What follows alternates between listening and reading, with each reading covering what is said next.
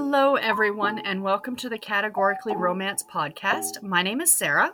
And I'm Bree, and joining us today, we have special guest, author Jill Shalvis. Thank you so much for joining us on the podcast today. We are absolutely honored that you're here with us. So when we're recording this, it's still 2021, but we're releasing this right before your new release in the new year. So, I mean, this is kind of historical at this point, but tell us how 2021 is going for you. Well, first of all, thanks for having me again. And is it really still 2021? It's kind of hard to believe at this point. Yeah. What is time? Let's move on. Let's all just move on. Yeah. I mean, it's been a year. I think it's been a year for everyone. So I'm sure no one is surprised to know it was just as tough for me as it was for anyone out there. Basically, there's a lot of people living in my house, a lot of animals and little babies. So it's been a challenge, but I think we're all still alive, so we're doing good. The Family You Make is your next book in the fabulous Wildstone series, which we love and are so excited to have another book in. Can you share with us what the book is about? Yes, actually, this is the first in a new series. It's not Wildstone, it's Sunrise Cove, which I set in Lake Tahoe where I live. And people have been asking me for years, why aren't you writing where you live? And the answer is always, well, I don't know. That's such a good idea. Why haven't I thought of that? So I haven't closed the Wildstone series, but for right now, I'm going to write a couple books in Sunrise Cove and see how it feels. I may go back and forth for a while. But yes, The Family That You Make is the first in that series. It comes out in January. And like the Wildstone series, all these books will be standalones, so you can read them in any order, however you feel fit. The first one is a winter book, which is new for me. And I really wanted to write Tahoe in the winter, so that was exciting. We're always talking about how we don't see a lot of like winter that's not Christmas themed books. So yes, and I love Christmas and I love Christmas books. I've certainly written a bazillion of them, but this one is post the holidays. I think it's January, February-ish for the storyline. And it's the blizzard of a century. And so I had a lot of fun with that. It was good times. Lots of fun to write that what I really know. You were drawing from personal experience. Following your Instagram, you get a ridiculous amount of snow where you live. We really do. And, it's just, there's something unique about Tahoe because we do get a lot of snow, but it's not always cold. The snow will blow in, you'll get 10 feet, and then it'll blow out and you'll have warm, sunny blue skies until the next storm comes along.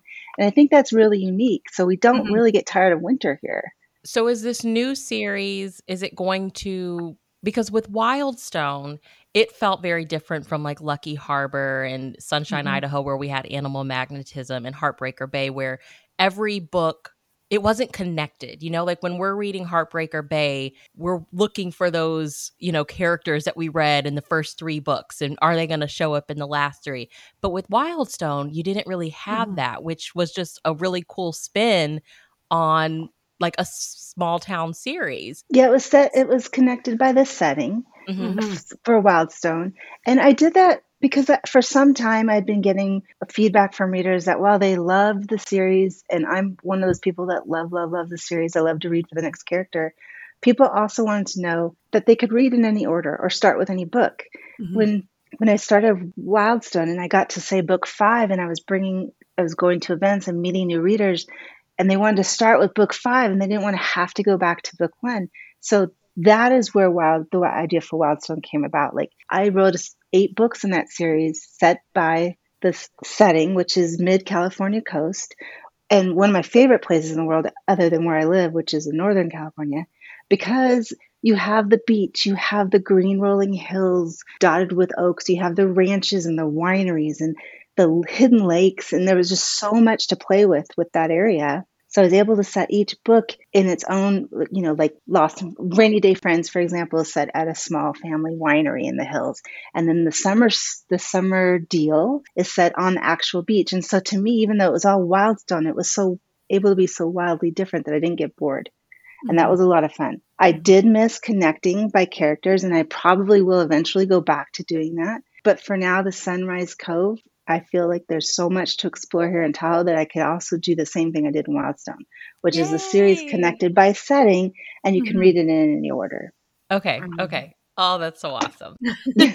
I'm so glad because, you're one way or the other. You're either disappointed that the characters aren't continuing on, or you're happy that you don't have to read in any specific order. Yeah, yeah. And I didn't realize that I could be a fan of either or until I got into Wildstone and I was like, oh, this isn't like Heartbreaker Bay. Like we're not following the same characters, but I'm still in this town that you grow to love. So that is I'm so so glad. cool. And the thing about Heartbreaker Bay I loved so much, and it was more romance centric.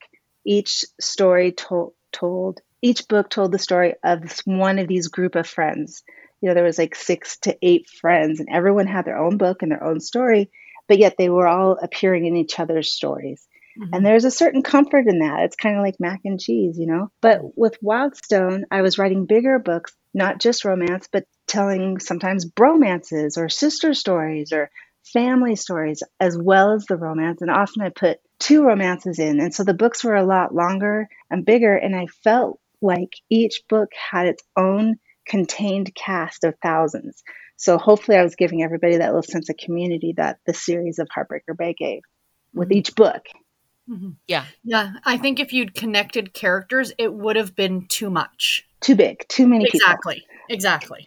So like, for instance, with The Family You Make, there's 2 very full, very deeply told romances, as well as a bromance and a sisterhood, so you're getting a whole series in one book, hopefully.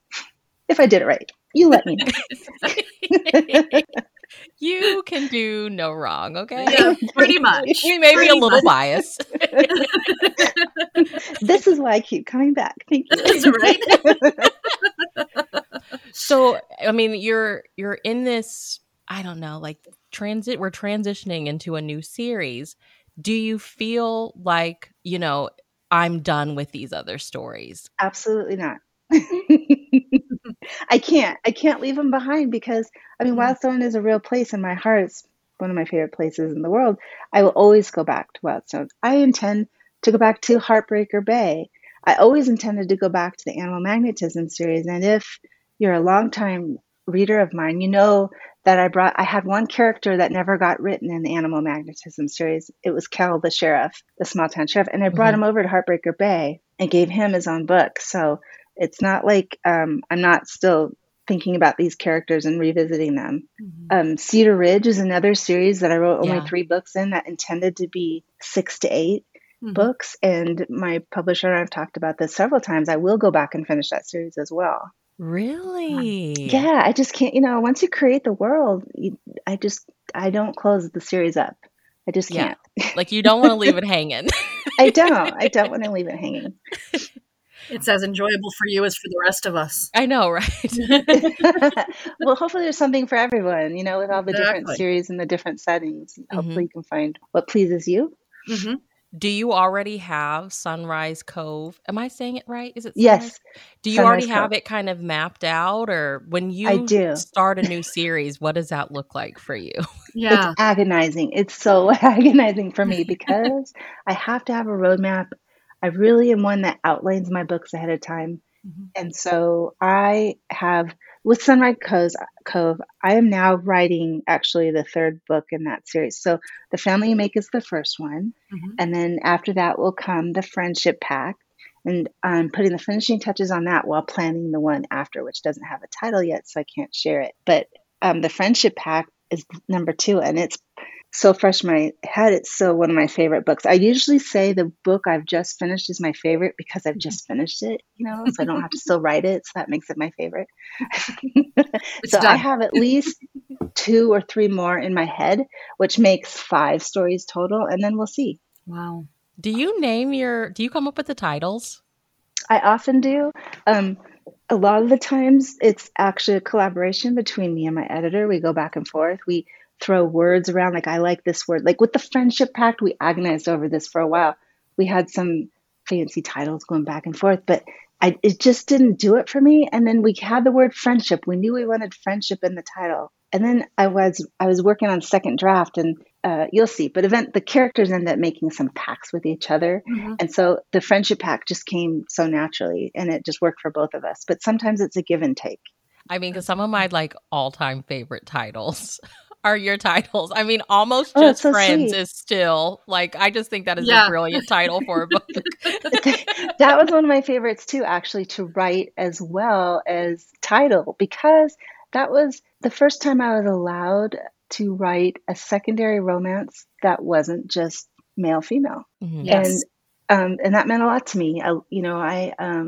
My middle daughter got married last year to her wife, and a few years ago, it struck me, she said something about how she never gets to see herself in romances.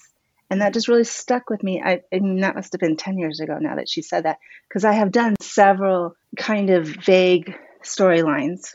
But this one, I was able to just do as I wanted. And I actually didn't tell my editor about it ahead of time. I just did it. And luckily, she loved it and it got to stick. So I was very proud of that. So Almost Just Friends just was a book that will always stick with me for that. The other title I loved was Lost and Found Sisters, which was the first one in the Wildstone series, because we were going back and forth about that, because it's almost a spoiler, but I got to keep it. So that worked out for me. So what is it about, like, because there is a definite difference between, like, I've been a reader of yours forever. And I mean, like, The Heartbreaker Bay, Lucky Harbor, they're clearly contemporary. Whereas the Wildstone series tends to be more of, I almost want to call it a women's fiction, sort of. But, it's a hybrid, isn't it? It's it kind really of a is, rom-com, romance, women's fiction hybrid. And Yeah. there's not really a word for it, which you can see, because if you go into the store, you can't always figure out where I'm shelved, because no one knows what to categorize me as at right now. But the romances are always going to be there. A happy ending is always going to be there. Yeah, So it women's definitely fiction has your flavor to it, for sure. Yeah, you've created your own lane. It's like rom-com women's fiction. Yep. Well, Rom-com women's fiction. I just would, if more people would find me, then maybe we could come up with a term for it. But for right now, it's everything. It's a little splash of everything. So is that the flavor of Sunrise Cove? Yeah. Is it going to be the same? Yes, nothing has changed. It's still, if you like my books, the tone's the same. It's still humor and family and sense of community with friends, whether it's the family you make or the family you're born into. A good old-fashioned, sexy, funny romance, for sure. Probably two of them. There's definitely two in The Family You Make. And so nothing about that has changed. The books are maybe a little longer and you get more for your buck, but that's the only thing that's different. Awesome. Okay. Fantastic. Well, we have our podcast and we celebrate all things category romance, past, present, future. And we have, from day one, we're like, we know Jill Shalvis no longer writes category, but she's an OG whose voice we feel like we have to have on the podcast. OG, because I've been writing since the Ice Age. So you published 7 titles with Love Swept before the line closed. What was your journey? Not even the second Love Swept. My journey from then to now, or getting to there? Yeah, getting published. What was it like? I have always been a huge reader from way, way back. And not just romance. I would read everything. I mean, I'll read the back of a cereal box. We've talked about this before. My love of reading is wide and varied, and I'm not all that picky. But I was a journalism major, not like a creative writing person. And I would go to class and we'd be given those assignments to write, true crime or true whatever is happening in the world. And I would embellish the stories. And I kept failing. And I would ask my professor, what am I doing wrong?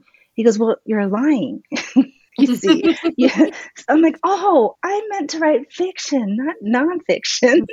It took me a while, but I figured it out. And so I, by this time, had found romance and loved it, but I also love suspense and I love thrillers.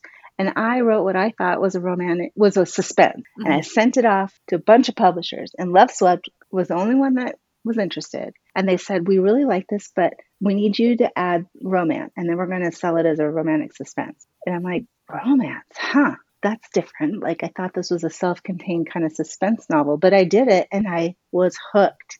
So I was lucky enough to find an editor that was really able to help me find my niche, my genre. And I ended up staying there till that line closed down. And then I got switched over to Harlequin back in the day when they were doing all those delicious lines they used to do, the intimate moments and temptation and all those. And I really got to cut my teeth on intimate moments with suspense. Temptation was sexy.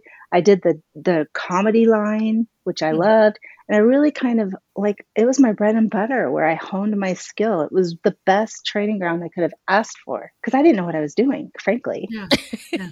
I really didn't. It was just kind of like, oh, this sounds good. Send it off. And then they would say, okay, well, let's have a goal. Let's have a dark moment. Yeah. And I really learned how to write there. Because there really is a blueprint for them at the end of the day. There is. And in category romance, it was genre and it was formula, boy meets girl, boy loses girl, boy gets girl back. And I loved it. It was awesome. I really, really found my love for romance there. So what are your takeaways from writing for those lines? Like, what are some of the things that you've carried with you since then? Well, how to make every word count for one thing, because back then you had a word count and it was painful and it was hard to keep that. So I think I learned how to write short and concise and tight. But I think everyone has their own unique path, and that just happened to be mine. It's really interesting. You can talk to 100 different writers and we'll all have 100 different paths, but I am grateful for mine. Yeah, I just love seeing, I know I came to you with Heartbreaker Bay. I binged Lucky Harbor in January of this year, reading what, and so to see these, to see you have copies of duets with your name on them. I'm like, oh, this is when she started, kind of. Way back when. Some of those are embarrassing. And I used to be like, oh, please don't ever buy those old ones. But now, with the dubious honor of age, I think that there's something to be learned by forging your own path. And there's nothing wrong with learning your craft as you go. And I definitely did that. Yeah. And definitely I've learned a lot since those days.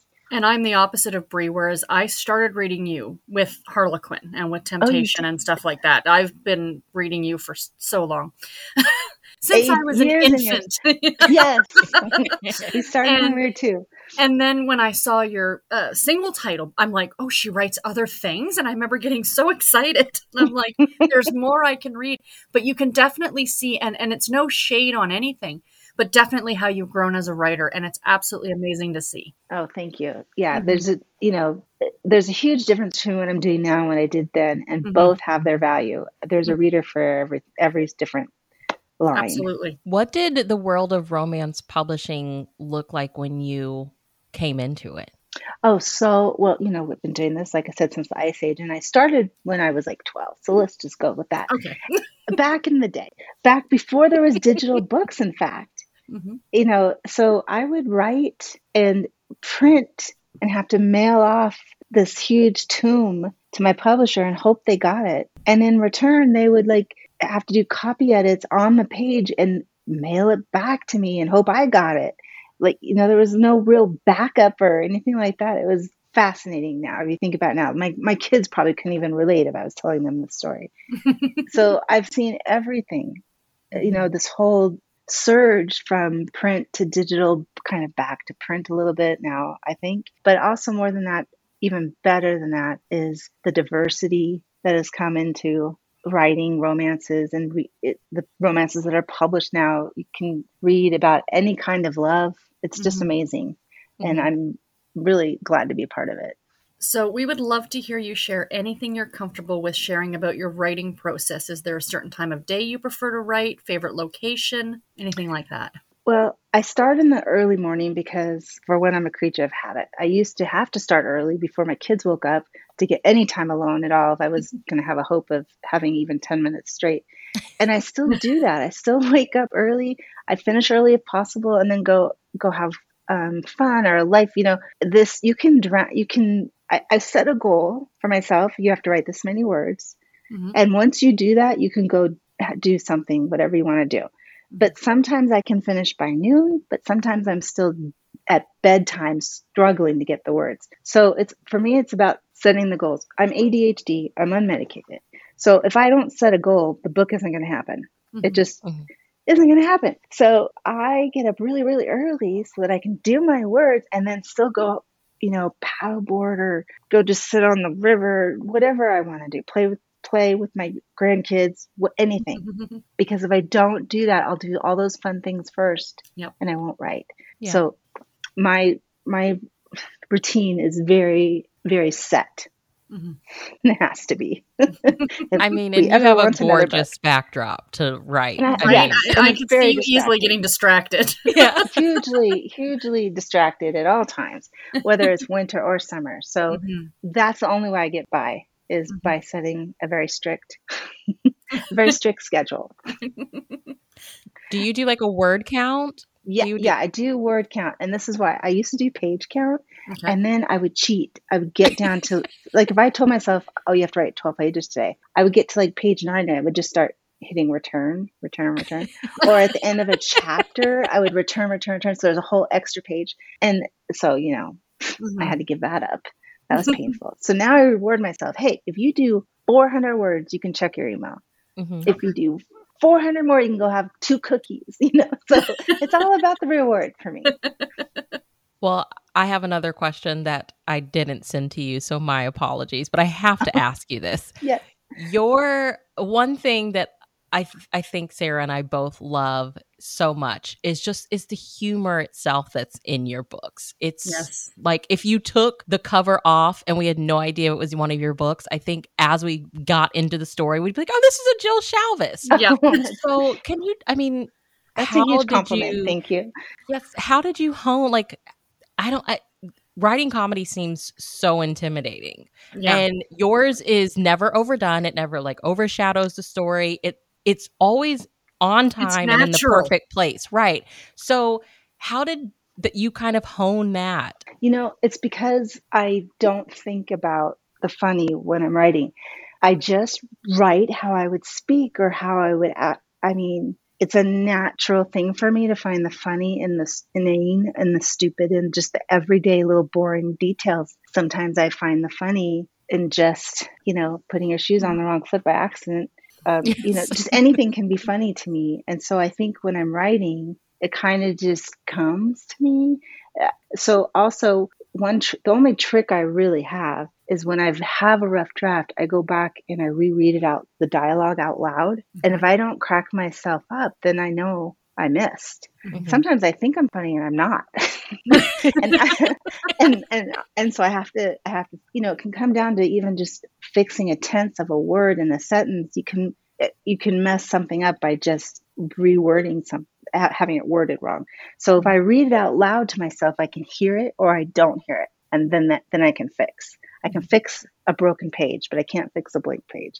I think Nora Roberts said that, and it really stuck with me because she's right. But when we first moved here, I lived in LA. I was born in New York. I grew up in LA, and it was anonymous. Everywhere, you never ran into someone you knew. That it was a huge, big city. When we came here, and I was just starting my writing career, it was a small town, and like I would go to the grocery store, and the gynecologist would be in aisle 1, and the dentist would be in aisle 2, and things like that. That was funny to me because that had never happened to me before. Small town living, the cliches are real. Yeah. And it was fascinating to me. And because I almost always write either small town or a community within a big town that makes it feel like a small town, I was really able to capitalize on the humor because to me it was all new and it was very funny. I love how you said that because that could be just hilarious. Like there's the dentist in aisle 1 and I totally just canceled my appointment and he's probably giving me the side eye. Exactly. Or, you go pick up your kids from school. You've been writing all day, so you're still in your pajamas. You forget to change your slippers out, right, for shoes. And then for some reason you have to get out of the car and go get your kid. Like, yes. That kind of stuff is, and so I was just able to capitalize on this new humor. So it kind of just fit. Mm-hmm. Is there any book in particular or something seen that you remember that you really personally particularly found funny, or just the small town stuff in general? It's in general. And I mean, every book I could probably think of something that I thought was funny. In the book, in The Family You Make, the one that's coming out next, I greatly amused myself with the opening. I don't think it's a spoiler to tell you that the two main characters in scene 1 think they're about to die. And they don't. So I don't think that's a spoiler because it's a whole book, right? Yeah, make it a very short book. But they really genuinely think they're going to die. They're stuck in a gondola in a surprise blizzard, and the gondola in front of them, which is empty, goes down. So they think they're next, and they know they're going to die. It's like 100 plus. It's like a 500-foot fall. So, but they don't know this. So they think they're going to die, and right before they realize that they're not going to die, when they think they're toast, the hero calls his mom to say goodbye. Only he can't do it to her because he just, he loves her. So he tells her he met the woman of his dreams, which is her goal for him. That's all she's ever wanted for him. So he tells her, I've met the woman of my dreams and I'll bring her home someday. And then he doesn't die and he has to produce this woman of his dreams. Oh my gosh.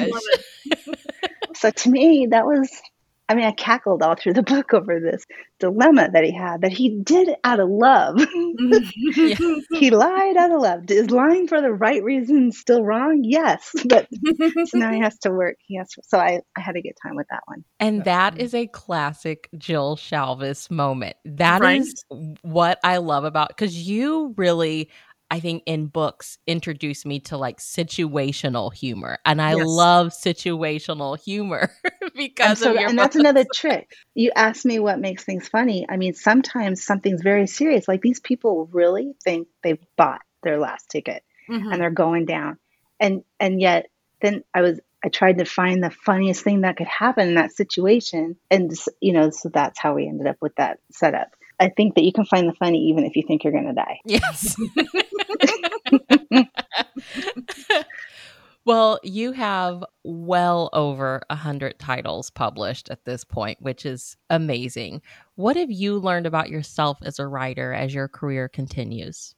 It's funny. It doesn't get any easier. People ask me that, and somehow it actually feels harder. And every time I finish a book and I know I have to start a new one, I wonder how in the world am I ever going to pull this off? Like, I really believe that I've done my best. That's it. That's all I've got. That's all she wrote, folks. And somehow I managed, granted, there's a mortgage to pay and there's people to feed. So that, and this is a job, but it's still hard to imagine doing it all over again. You've just poured your heart out into a book. So I think that what I've learned about myself as a writer is that I still got it. I can still write a book. Now, whether people are going to want to read it or not, that's a whole nother story. But even though I think I can't, I can. And do you find it must be enjoyable? You have to still be enjoying it, correct? I love it. I'm uniquely suited to do just nothing else. I can't think of anything else that I could do.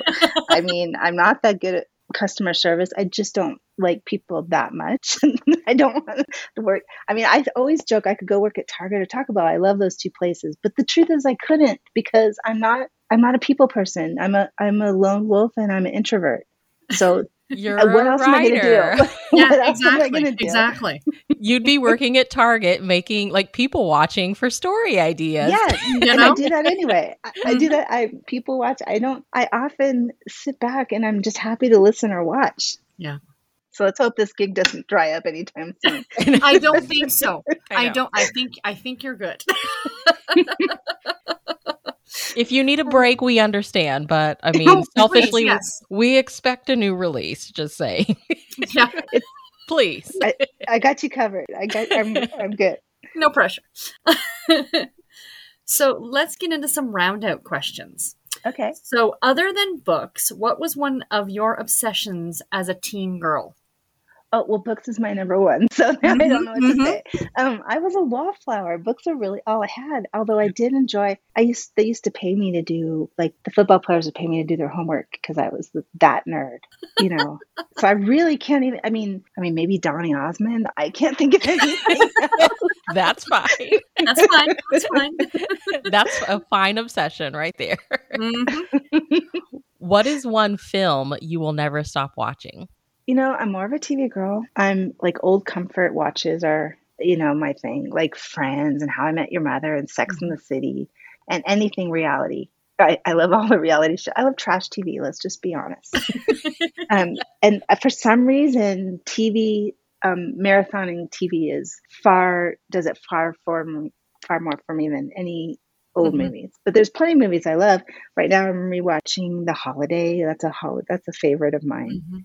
Because it's the Christmas season's coming up, but mostly it's TV.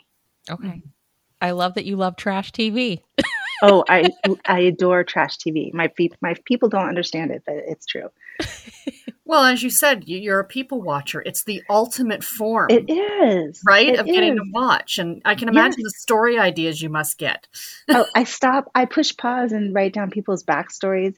It's just fascinating to me. All of it's fascinating to me. Yeah. What is one hill you will wholeheartedly die on? Oh, that romance novels make the world go round. We agree. We agree. We're with you on that hill. What is one of the toughest pieces of advice you've ever received? Toughest, I think, was you can want it. Whatever it is that you want, you can want it. But unless you're willing to do the work, it isn't going to happen. And that was a lesson, a hard earned.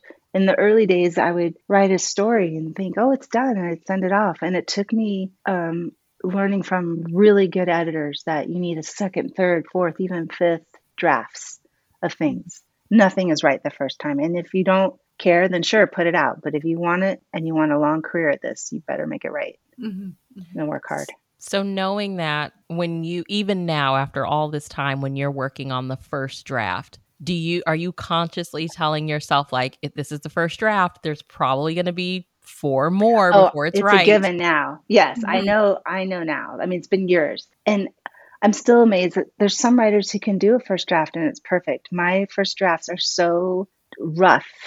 I've instructed my husband, if I die before I've told you my book is done, don't you dare give it to a soul, because it's not ready. It's not ready. If I didn't say it was ready, it's not ready. That means like I'm on my first or second draft. And The Family You Make, for instance, I think I wrote 4 full drafts, maybe 5 of that book. Oh my gosh. It just, I do it in layers. I've learned that's my process. The first draft is basically kind of almost a heartless outline. It's just kind of blocked out. And then I go back in and I add the heart and the soul and the humor. And it takes me 5 months, 6 months to write a book. Mm-hmm. Wow. So on that question, are there any stories that you've only ever done the first draft, like did an entire first draft and just said, oh, forget it, and like the story went under the bed in a box? No, I'm too OCD for that. I don't have any mattresses. I don't have any books under the mattress. If I've started a story, that means I've outlined it ahead of time and I know whether or not it's going to work. Okay. I've had plenty of stories that I tried to outline and couldn't and walked away from. Okay. But I've never started a book and not fixed it and made it right. Okay, because now I feel like we need like a collection of essays that are like the stories that Jill Shalvis walked away from. I have them. I have all of them. I have them in a file folder because someday I'll figure them out. And that has happened. Mm-hmm. In fact, the Rainy Day Friends was one of those examples where it was a story that I thought I could do. I tried to outline it. I put it away. And then something like 4 or 5 years later, when I had written Lost and Found Sisters and I had started the Wellstone series, and I realized it was book 2 of that series, and I went back and I was able to do it. Wow. So sometimes you just need distance. Right place at the right time. Yeah. So what is one piece of advice you would go back and give yourself at the beginning of your writing career? Do not get disheartened by all the no's, because it only takes one yes. I could wallpaper my house with all the rejections I had back in the day. I could wallpaper every house in my little town with all the rejections. But it only took one yes. And then that one yes turned into a full career. So I guess I would say if you're a writer trying to make it, sit your butt in a chair and just keep writing and it will get better and you'll get better. Mm-hmm. Yeah. Well, I'm just astounded that you, Jill Shalvis, have enough rejections to wallpaper a small town. Believe it. But I'm so thankful that you kept going. Yes. I mean, this was back in the day when self-publishing wasn't an option. Mm-hmm.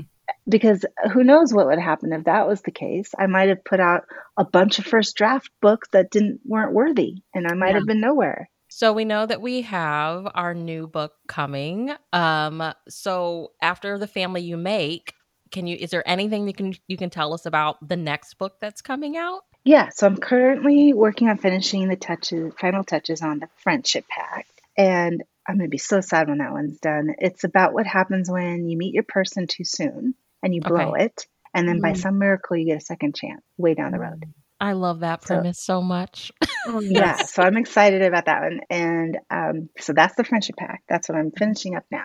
And lastly, where can everyone follow you online? Everywhere, basically. Instagram, Facebook, my website, jillshalvis.com, Goodreads, BookBub, Amazon. I'm everywhere.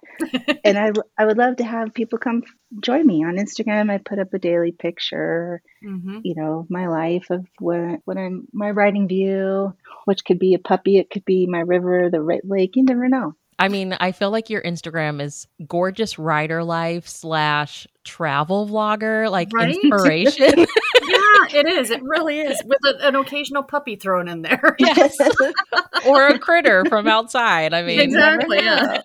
We've had a lot of critters this year. There were a lot of wildfires, so we've had a lot of critters, the poor things. We've had bears and coyotes and porcupines and raccoons and you name it. Wow. Well, thank you so much for doing this. It's always an honor to chat with you. We are so excited for the new series. Thank you. Well, let's do this again for the Friendship Pack. Yes. Yes. Please come back so we can talk the Friendship Pack. I will, and I should have exciting news the next time I come that I can't quite share yet. But okay. We're going to hold you to it now. Oh my gosh, I'm freaking out. Well, thank you so much. Listeners, make sure you check the show notes. We'll have links to everywhere where you can keep up and follow the Queen Jill Shalvis. And you heard it here. We're going to persuade her to come back so we can talk the next book. Thanks for having me. And Sarah and I will chat with you all in our next episode. Have a lovely day, everybody.